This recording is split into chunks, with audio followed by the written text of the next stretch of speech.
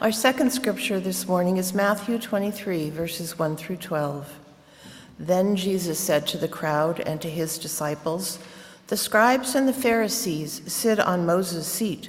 Therefore, do whatever they teach you and follow it. But do not do as they do, for they do not practice what they preach. They tie up heavy burdens, hard to bear, and lay them on the shoulders of others, but they themselves are unwilling to lift a finger to move them. They do all their deeds to be seen by others, for they make their phylacteries broad and their fringes long.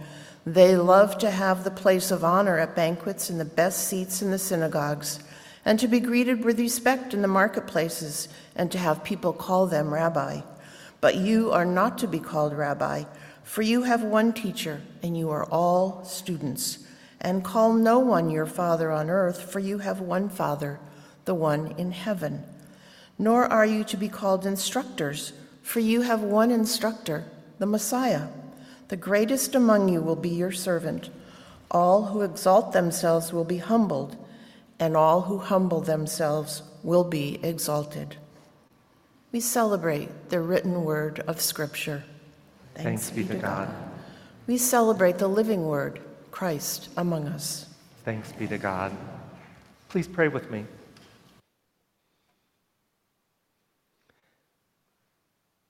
Loving God, as we gather around your word, open our hearts that we might experience you and that we might be changed so that we become your word of blessing for the world you love. Amen. Thank you, choir. What a great anthem. Sing a new church into being. Amen and amen. So in the Gospel of Matthew, Jesus is pretty much a rhetorical genius. Did you see what he did there right at the start of his conversation with the scribes and Pharisees? He starts off by praising them. By the time he gets done, you may have lost sight of that.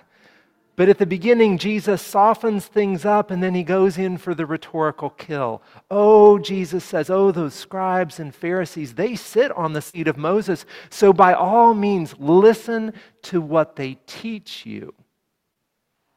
Listen to what they teach you. Just don't do what they do. Ouch. That would be like saying after worship today, oh, that's Scott Clark. Yes, listen to what he says. Just don't do what he does. It's almost like Jesus is from the South.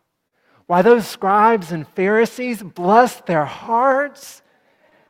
Yes, listen to what they say, but God, love them. Do not do what they do.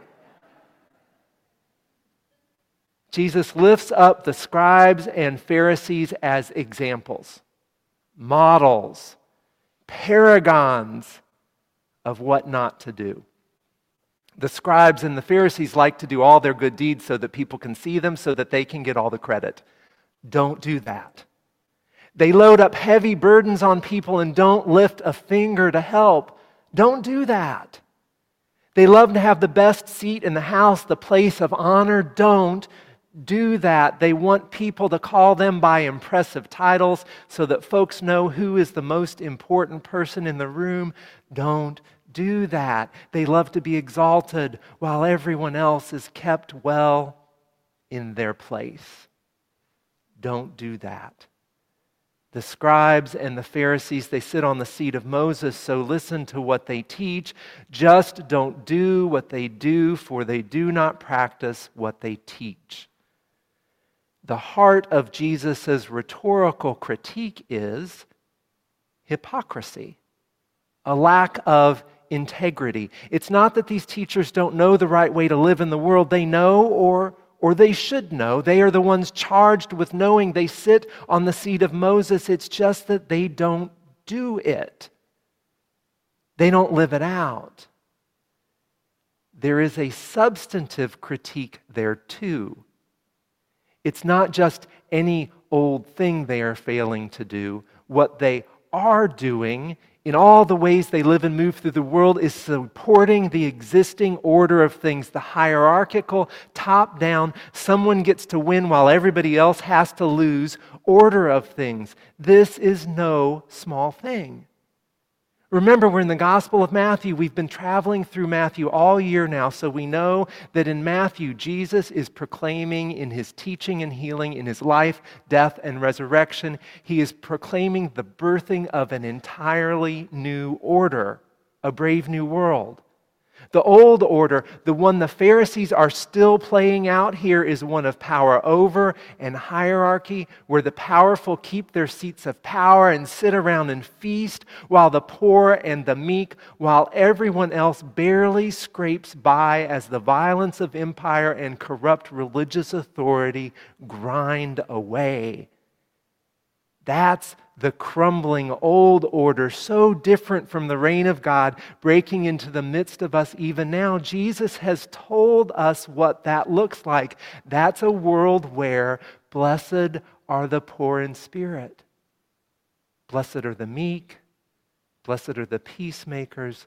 Blessed are those who hunger and thirst for righteousness.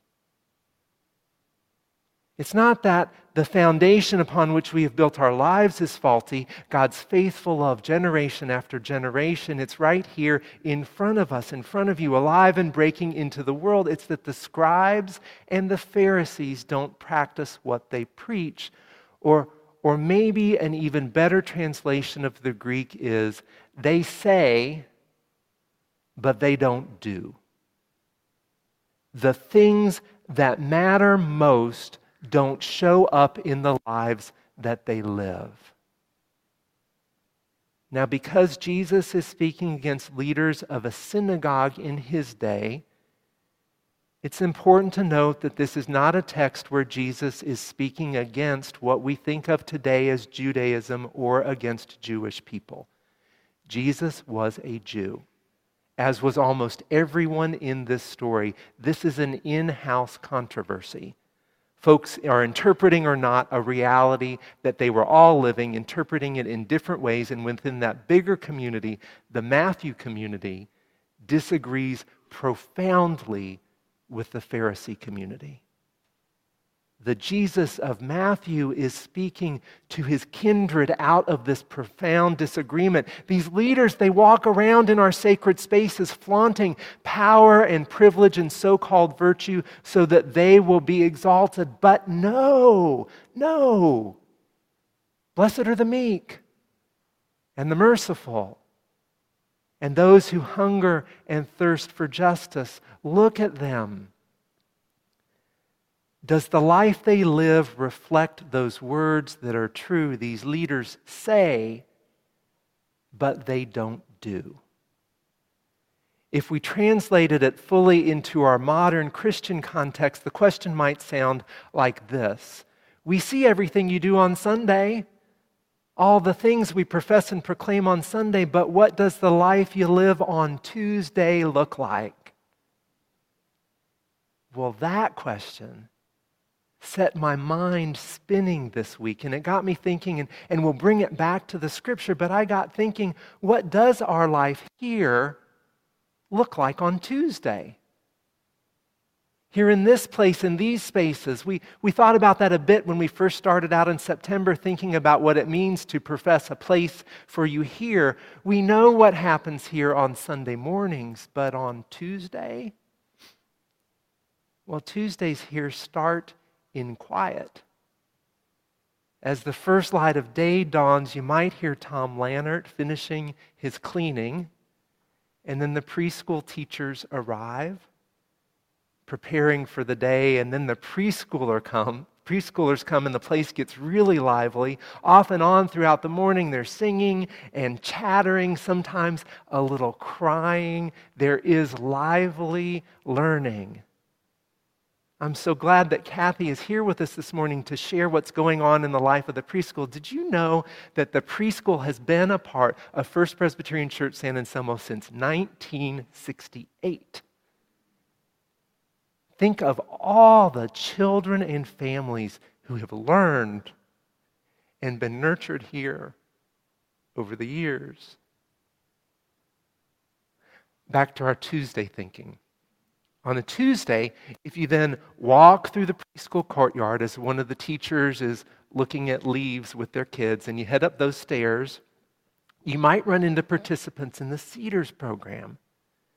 It's a program for adults with developmental disabilities. They are regular members of our community here, and you'd get a friendly hello.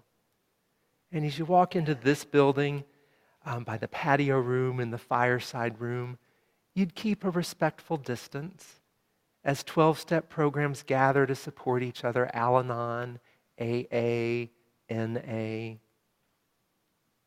There might be music in here, someone practicing an organ.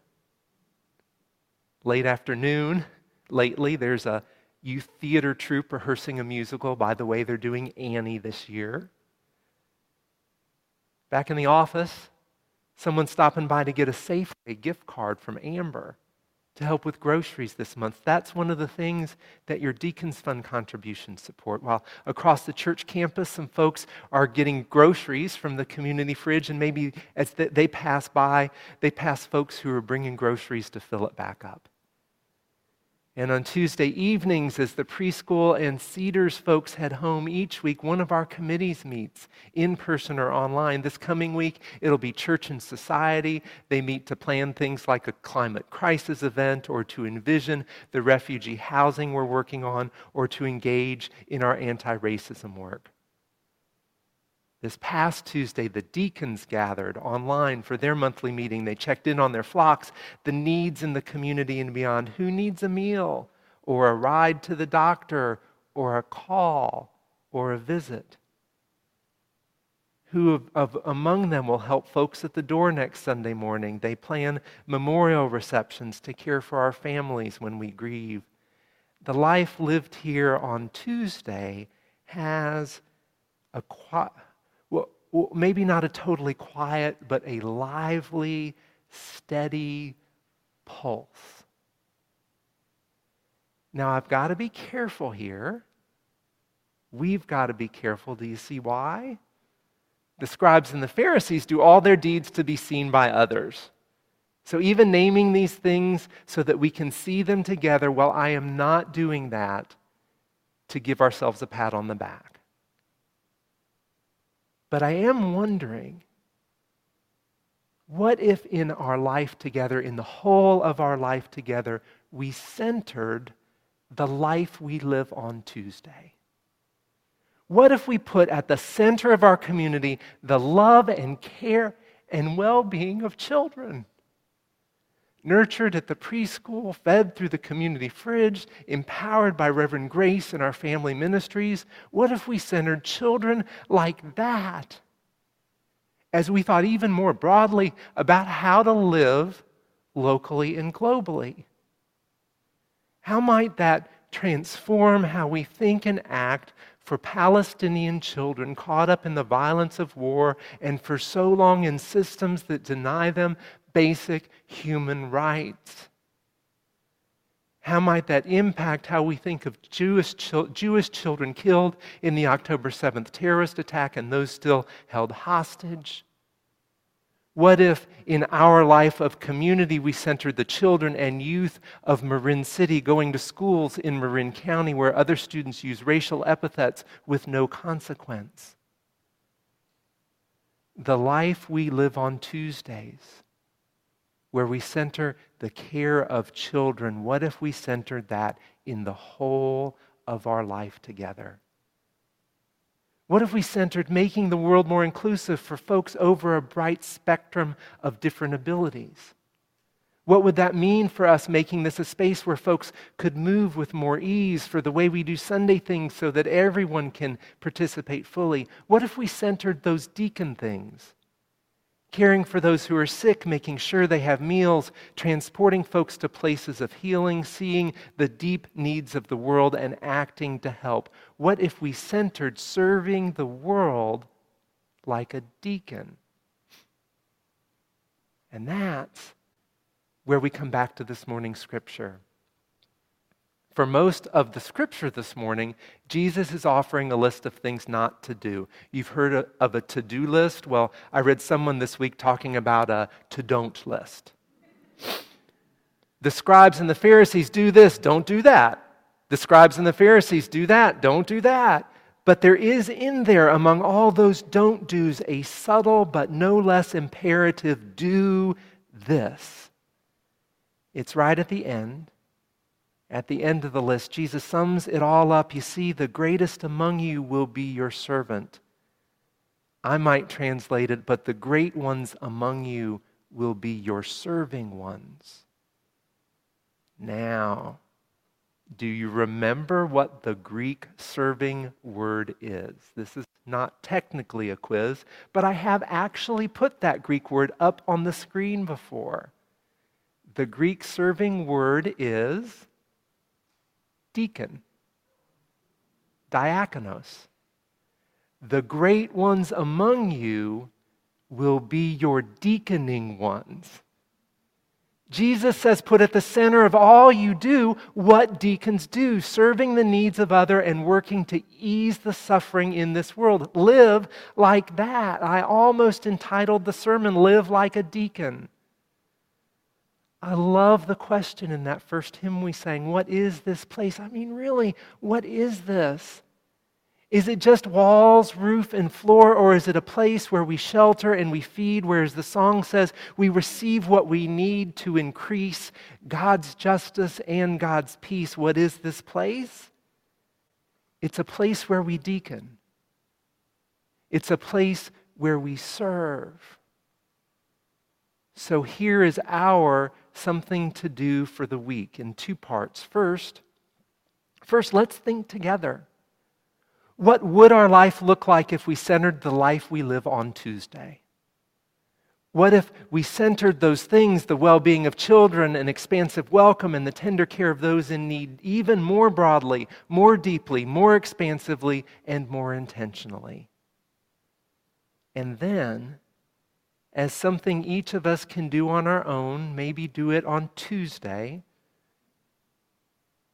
think some about what we can do. What can I do? What can you do to make all this so? What is one bit of deaconing? One bit of serving and loving that you can do in this life we live on Tuesday? The words we say and sing here are important. I wouldn't get up here week after week and do what I do if I didn't think that were so.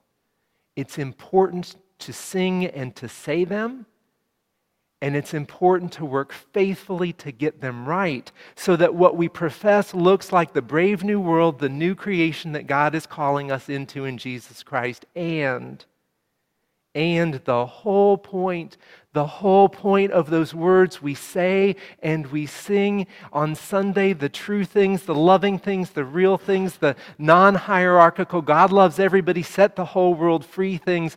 The whole point of the words we say and sing on Sunday is that we go and live them out on Tuesday and Monday and Wednesday and Thursday and Friday and Saturday if we center the life we live on Tuesday. Our hope in the place we find here in this body is that Tuesday by Tuesday, day by day, tender mercy by tender mercy, the world will look more and more like this. Blessed are the poor in spirit, for theirs is the kingdom of heaven. Blessed are those who mourn, for they will be comforted. Blessed are the meek, for they will inherit the earth. Blessed are those who hunger and thirst for righteousness, for they will be filled. Blessed are the merciful, for they will receive mercy. Blessed are the peacemakers, for they will be called children of God. Blessed are you. Blessed are we. Blessed is this world when together we serve.